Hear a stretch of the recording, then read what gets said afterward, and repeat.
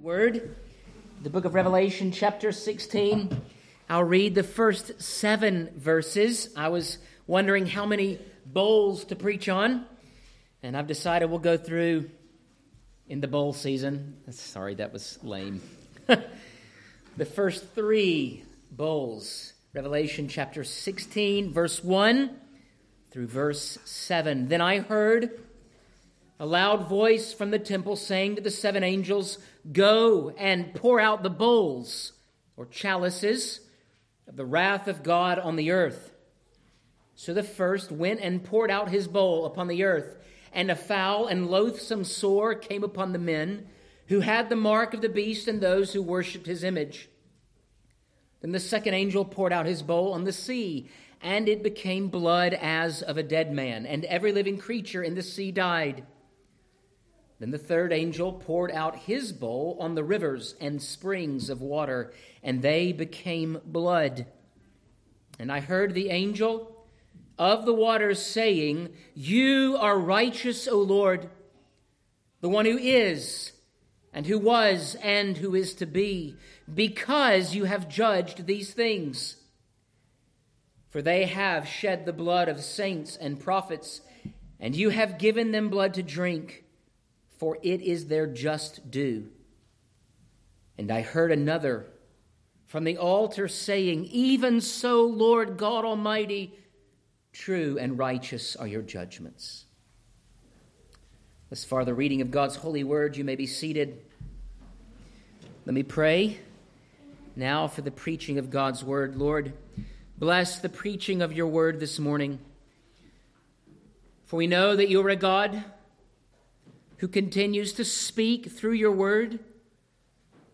As you move the hearts of men, move our hearts. Even as you have promised, we stake our lives upon that promise. We gather because of that promise. We listen. We give our lives to it. For in Christ, all of your promises are yes and amen. And in him, we live and move and have our being. We pray all this in your name. Amen.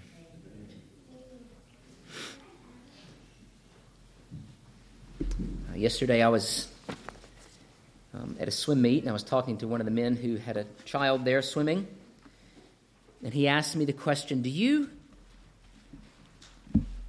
worship together as families?"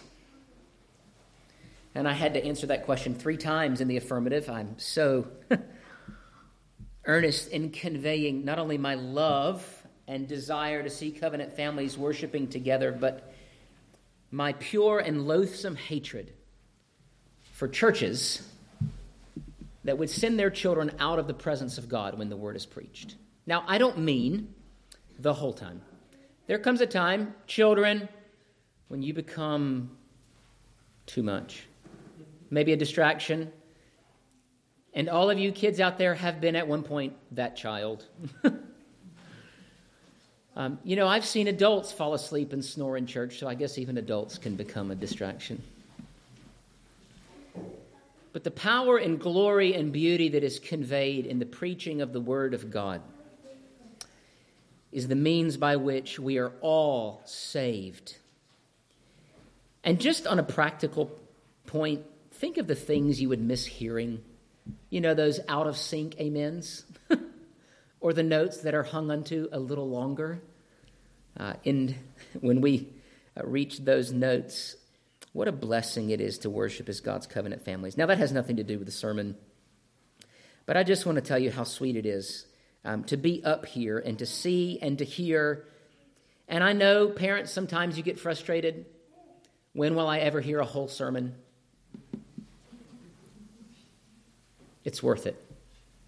It's worth it. In Revelation 16, we find the completion of God's wrath against Jerusalem. Last week, we saw the prelude, and like every prelude, there are hints within it of what is to come. There are flavors, there are themes that will be picked up on later. And in Revelation chapter 15, the prelude to the bowls or chalices because they are wrathful revelations of God's glory and perfection, take the theme of the shutting off of the Holy of Holies.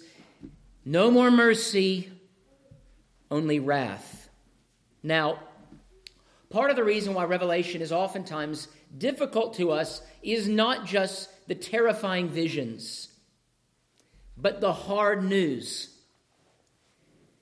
And sometimes on Sunday, we are done with bad news. We want good news. But mature Christians rightly understand that the glory of Christ is displayed in two ways. His righteousness, His glory, His holiness is manifested on earth and in heaven, not only in mercy and grace, but also wrath and condemnation. If you don't like that, then the God of the Bible cannot be your God. And so what we must do is we must come to terms not with a God who is fickle, but a God who is perfect and infinite in His righteousness, in His being, in His justice, His goodness, and His truth. And there are things that cannot be forgiven. There are people whose lives will not be redeemed. But that judgment is predictable in that it is always connected to one singular, continuous, stubborn action in men, and that is the refusal in the sight of God's mercy to reject it, to not receive it. And so every good preaching ministry, in the main and by and large, must contain not only invitations to believe the gospel of Christ, but fair, clear, continuous warnings of what will happen if you do not. Now, when that happens, it does not mean the minister is particularly angry with you, although sometimes the minister's children may not be accepted from that, and he must be careful, right? Not to bring the drama of the week into the pulpit. For it is the righteousness of God and not men that is to bring us to redemption. God's glory will be displayed. And here we find the completion of the glory of God manifested upon Jerusalem. Jerusalem being the city that represents the nation for their continuous, loathsome rebellion and rejection of the mercy of God, displayed not once, but countless times. And so here, as we come to the full expression, where there were partial expressions of the wrath of God, now the complete and full, measured expression of God's wrath against that city, we find bowls or chalices, expressions of condemnation. And that is what I want to talk about. The first three of them this morning. The first, the censures, and secondly, the grounds of these bowls. The censures and the grounds. Now, do you know what a censure is? A censure, young people and those who don't know what it is, when you are opening up the book of discipline in our own denomination, if it ever comes to the point where a session has to impose some kind of admonition against a person for rebellion, you have a trial. The session rules according to that evidence. A judgment is made, guilty or innocent. And then a censure is determined based upon the nature of the offense. So kids, you're at home and you say to your sibling, "I hate you." That may warrant, I heard someone copy that. Don't copy that. Maybe I didn't hear that. It's bad enough. And you should be rightly disciplined. But what if the same time you said, "I hate you," you ball up that fist and you bring it around and you just smack your sibling? An even greater offense that requires an even greater censure. It would not go well for you if it was discovered. And we know of God, he is a righteous judge. He sees all things. The censure against Israel is directly, fairly, righteously related to the nature of their sins. Now, we'll get to their sins in a moment, but the censure here is represented symbolically by the pouring out of heavenly divine wrath contained in chalices or bowls. Trumpets and then bowls. Trumpets earlier in chapters 8 and 9, and then chapter 11, verses 15 through 19, that herald the judgment of God, and here the full consummate completion of that judgment. Now these bowls possess familiarity and are not unlike the plagues that were brought against Egypt in Exodus chapter 9. The first of these are sores. The second is the turning of water to blood. Now, why these things? Because in the Scriptures, God compares a rebellious Israel to Egypt. What is Egypt?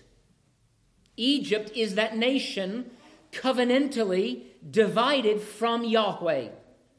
It is all of those who, in seeing the plagues, refuse to believe and obey the voice of Yahweh. I am that I am. So when Moses comes, he's not merely preaching to Israel, he is preaching to both nations, Egypt and Israel. And he is saying to both nations, the one who has sent me to deliver Israel says to both of you, what? You must contend with my presence and this call, let my people go. That was a call to obedience. And the Pharaoh, time and time again, we read it in two ways in Scripture, hardened his heart, or God hardened his heart. And wisely so, in the Dutch Reformed tradition, they say that Pharaoh is a type of the seed of the serpent. He is the covenant head of a nation that has allied themselves against Christ and his people. And so God brings judgment. But not all of Egypt was judged. When Israel fled, there were Egyptians that observed the Passover. And they also left with Israel. Why? Because God will, in his time, call men from every tribe, tongue, and nation. It's a little glimpse of the opening up of the floodgates of salvation that will be poured out upon the world. Well, Israel has seen all of this. Their family. And despite being delivered out of Egypt, going through the Red Sea, going to Sinai, receiving the law, having the prophets, giving the kings, all of these things happening. And then the prophets, time and time again, God allures them, as we see in Hosea. And Israel is symbolically represented by Gomer. Gomer was no good girl. She was a bad girl. She was a bad lady. Very immoral. And yet God called Hosea to marry this woman of ill repute. Why? Well, to live out what it was like to be married to Israel. A wayward bride. And yes, the Scripture gets even more explicit in the descriptions of the people of Israel.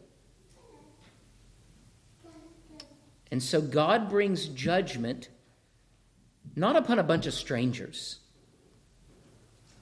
but upon a people who had seen and heard his goodness and his mercy and his warnings, all of his covenant revelation time and time again. And so they were given 2 of the plagues given to Egypt so that they may see then, and I would contend even at a future date, when God will restore many Jews back to the faith, these glorious truths that they had become like Egypt, but worse. For Egypt was ignorant compared to Israel. Think of all the things you have seen and heard. Those of you who have grown up in covenant homes, what you have to reject to say no. It is an astounding weight and burden of proof that there is a God who made you, and he alone is to be feared and worshipped. You have to say no in the face of all of that. And a whole nation has done this. And how have they done it?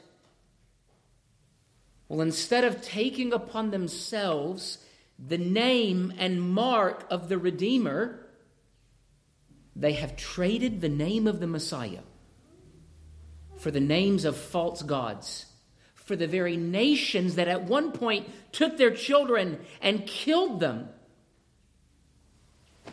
What a betrayal. And so for this, they got sores. Verse 2. So the first, that is the angel or messenger of God, poured out his bowl upon the earth, and a foul and loathsome sore came upon the men who had the mark of the beast. God pours out upon those who were once members of the visible church, yet were by no means of Israel, not true men, women, and children of faith, the plague due to their rebellion. They are not innocent, but rather they bear the sores of idolatry. They had rejected King Jesus, and they professed Caesar is king. And a man like Pharaoh, this king of Rome, a man who encouraged and embodied idolatry, Herod and others, pagans, devoting themselves to irreligion and immorality, they rejected the God of their youth. And so they got bowls. The first, sores of idolatry. The second, the reversal of that which brings life to that which brings death. Water was turned to blood. Now, in order to understand this rightly, we also would do well to go back to the book of Exodus, where God turns the Nile, that source of life, that vein running through the heart of a continent that gave life to an otherwise arid and desolate place. In fact, if you look at where all the great cities in America lie, they always lie by what? Bodies that are coastal or places of fresh water. Not only so trade can be conducted, but you can't go long without water, can you? Maybe 3 days. And at the end of those 3 days, you're going to feel pretty worn out right before you die. Water was central. And not only was it central to life, but it was a symbolic expression of the cleanliness of God, that he will wash his people. And the inverse of that is blood. Blood was also an agent of cleansing, but only inasmuch as it was aligned with and associated with sacrifice. But it was also an expression of uncleanness. In the book of Leviticus, you know that there were certain times of the month when a woman was not allowed to come to the temple because of bleeding. That if you got blood on you, or you were not to eat meat that still had blood in it, even that law pertains to the New Testament, it seems. Blood was a sign of uncleanness, of death, of God's judgment. It was enough for Egypt to see it in ways that are naturally understandable. They didn't think covenantally. They went down to the Nile, and instead of getting water for the day, something they could not drink. It was poison, in essence. And it was a kind of poison that would prefigure, in the minds of the Israelites, a God who rules with grace and judgment. It was not merely symbolic. It lay at the heart of all covenant faithfulness. And here, a people, though they were not afraid of blood or the sight of it, understood the place that blood had in the exercise of faithful religion. God would one day remove from covenant faithfulness all bloody sign and sacrament. In the place of Passover, the Lord's Supper. In the place of circumcision, baptism. But these people sought to hang on to the bloody sign and seal. and even the signs and seals that they clung to, the sacrifices that they offered in the temple, were not for the sake of forgiveness of sins. They did not believe in the Redeemer.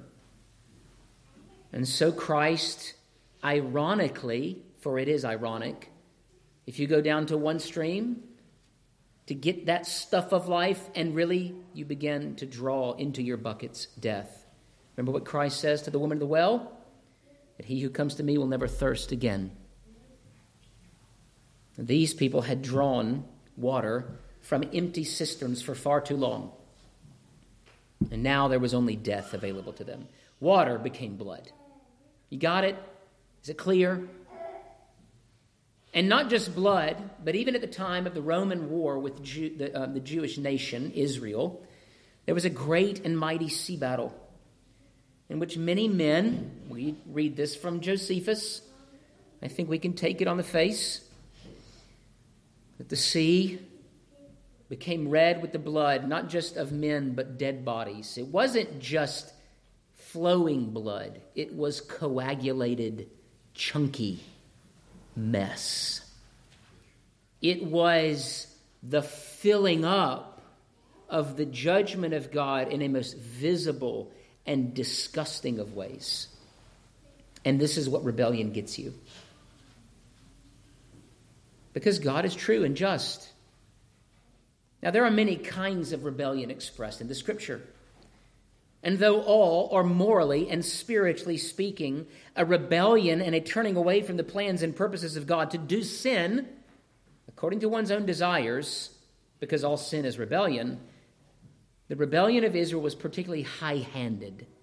High-handed means very, very bad, very heinous, clear in the face of truth. Every sin you commit, Christian, is heinous. For every single sin you commit is committed in the knowledge that every sin you do commit deserves the wrath of God. You, church, are therefore, by definition, the worst of all sinners. Is this not what Paul says? I'm the chief. How do you become the chief of sinners? By knowing what every sin deserves, and yet doing it anyway. And because you realize you are chiefs in your rebellion, you become quick to the throne of mercy. It is true even more of elders, pastors, deacons, mature in the faith. You and I have no business sinning. And we do it anyway. Not because we are victims. Let us not take the language of a modern world of addiction and the isms, but of willful rebellion. Every single man, woman, and child here deserves God's wrath. And so what causes a people to know that? And what do sinners persist in the knowledge of God's wrath? Well, what do they endeavor to do? Not to run towards the truth and to be freed from wrath by forgiveness, but to do what? By silencing all that say otherwise. And that is what we come to here. What are the grounds? Well, the grounds point to, as I have expressed already, is first idolatry, the one I have not opened up yet, is the silencing of the prophets by murder. Look at verse 4. Then the angel, the third, poured out his bowl on the rivers and springs of water, and they became blood. And I heard the angel of the waters saying, "You are righteous, O Lord, the one who was and is to be, because you have judged these things." Here it is. "For they," Israel, those who reject the mercy of God, they have shed the blood of the saints and the prophets. They have violated the sixth commandment, and not but once. It was not a job you wanted. It was not a calling that you prayed, "God, would you please make my son a prophet?" Although there were some who did. It was a pretty dangerous calling. We see this in the life of Jeremiah, Elijah, Elisha. and many others, and many of them were put to death. It was not just those who recorded the Scriptures. There were many other prophets. What is a prophet? Well, within the Reformed tradition, even as we read in the book of Romans chapter 12, preaching is the art of prophesying, not new revelation, but a prophecy is simply this: God has said. And when God says something, young and old, what are you to do? You're to put down what you're doing. You are to attend the voice of the Lord and say, as Samuel said, Lord, here am I, speak, for your servant is listening. Or as Isaiah said, whatever you tell me to do, I'll do it. Here am I, send me. Humility, submission, and obedience. Now, for their idolatry, they got sores. But for their murder, that stuff of life became the stuff of death. Now, one commentator writes, as a city, the murder of prophets was characteristically Jerusalem's signature item. We see this in 2 Chronicles 36, Luke 13, and Acts 7. When it came to prophets and saints, this was a bloodthirsty city. And so it was fitting that God turned all their fresh water to blood. Now, you think Portland, Seattle, Chicago, Detroit, even cities now like Atlanta, New York, a lot of murderous people. But oftentimes that murder is contained between men of violence. There are times where that violence is brought against innocent and non-violent people, and it happens quite a bit. But this kind of violence in Israel is a special kind of violence. They killed those who sought the salvation of their souls. And say what you will about the world in which we live right now, we're not there yet. And I say all that to say this: can you imagine a world where it is so? And the burden that Paul feels, would that I be accursed, he says, if but my brethren, he's talking about Israelites, would turn and repent. He's speaking of one who is, because of the faith he possesses, given to him by Christ, cut off from the nation to which he was born into. That is the Israelite nation. Can you imagine your fellow countrymen not only not coming to your worship, but standing out there with the doors not having glass, because you can't have the privilege of glass doors in a nation that endeavors to invade your holy sanctuaries to kill you? Now, we lock the doors because we're not stupid. There are wicked people, but they are few and far between. This was a whole nation that upon hearing of Christ, the Son of God, not only stopped up their ears, but screamed with rage against him. We worship Caesar. There is no king but Caesar. Crucify him. Whew. Jerusalem deserved every ounce of divine wrath that was brought against them. For they killed their pastors, their prophets, their wise men, and those who brought true words against real sin, chief among which was Christ himself. So as a moment of lightness, have I told you how much I'm grateful for you? Thanks for not killing me.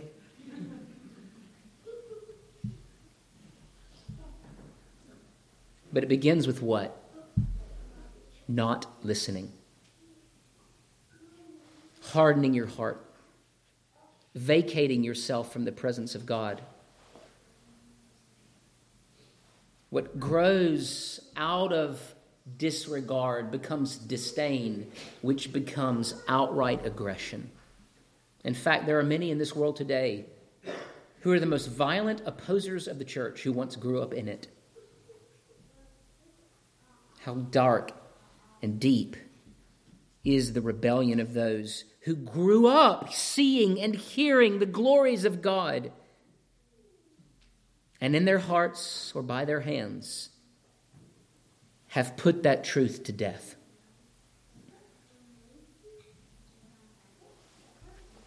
It may not be happening here, but it's happening somewhere.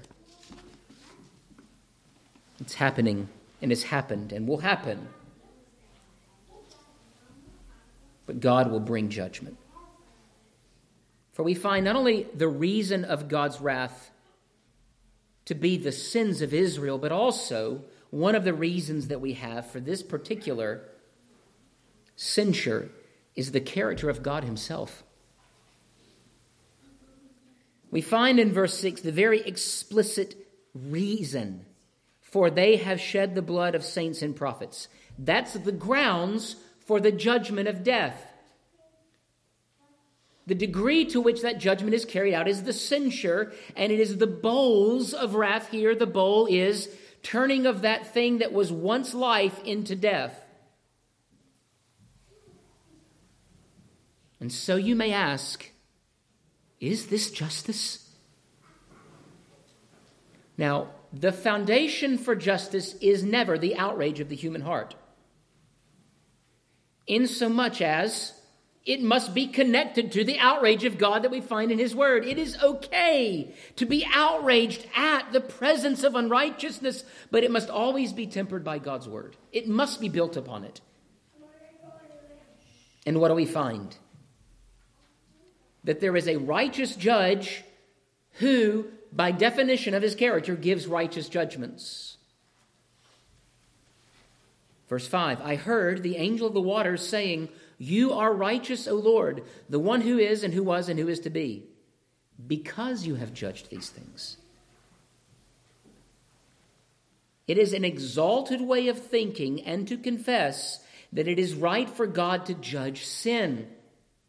You should cry out for this. Now, the only way that you can actually cry out for that, Lord, bring judgment, is if you are one who has already been freed from that judgment by a mediator. In fact, whenever you were at some point in your life, though it may not have been as colorful and dramatic as we often find in the book of Revelation, children, when you were professing your faith, one of the things that you professed was, I'm a sinner. And the session wants to know, do you believe that? And why is that an important thing to confess in the first place? And so the next question is, well, if you believe you're a sinner, what do all sins deserve? And the confession is often spanking. I'm going to get canceled for that one. Or as I say in my classes, a whooping. And what is that a sign and seal of? It's a kind of means of grace whereby we experience divine wrath against our sins temporarily so that we might fear what? God's eternal wrath. It is a holy simulation. It is a taste. And so when we say, well, more than that, what do all sins deserve? Divine displeasure. Judgment. Or as my daughter said many years ago, hail. That's not the thing that falls from the sky, by the way. Hail, as only a southerner can say it. Hell is what I'm trying to say if you don't understand me. I figured y'all would. God is judge and must judge. He must. But God judges in two ways. Because God must judge all sinners, what the gospel is, and the covenant of grace is, and the manifestation of mercy in Christ the Messiah is Christ takes upon himself, for the sake of his children, and all who call upon him, those are his children, the judgment they deserve in their place. The hell of the cross was not the nails only. Even more poignantly and painfully, It was the wrath of the Father poured out on the Son without any mediation whatsoever. Maybe, kids, you've gotten one of those moments for a really bad sin, a really bad spanking. And then you get one of those that you remember for the rest of your life. I remember those. Those that brought me to my proverbial knees. And I looked at my dad, no more. And he's looking at me and he goes, I don't like doing this. I don't. I'm like, are you sure? Because I don't like it either. So why are we doing this? Because a just father must bring what? The fear of what rejection brings. God can't not bring judgment. But what he does provide, and the proof of that is that Christ is on the throne right now. This is Christ working. Is that there is a way out. There is a way through the sea, through the river, to the other side. Because God must judge, we must flee that judgment in the one who was judged for us. And this is what makes God's judgments righteous. Is not only are they according to his character, but we can look at them and say they are good because we have been given ample warning and instruction as to how we are to flee from them. And so everyone that is ever judged is always judged because they have refused God's offer of grace in Christ.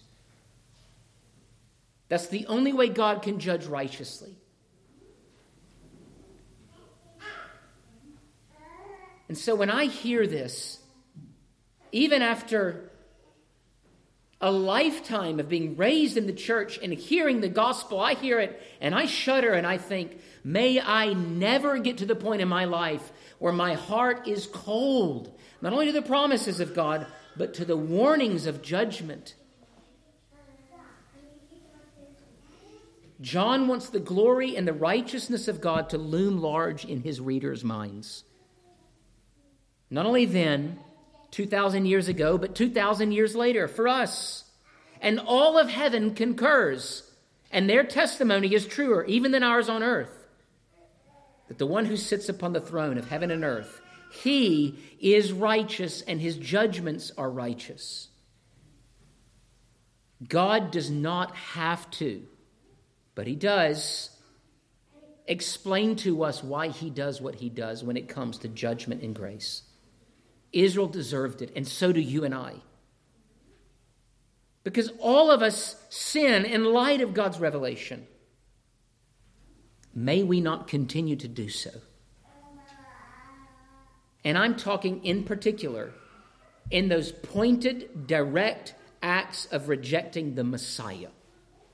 May we not look at Christ and be apathetic, or even worse, aggressive against him. This is why we do evangelism. This is why we do apologetics. This is why we do all of it. It is because there are people out there who this day show themselves to be those who know of God, and they say, I want nothing to do with him. We go to them, how? Take the treatment. Take the cure.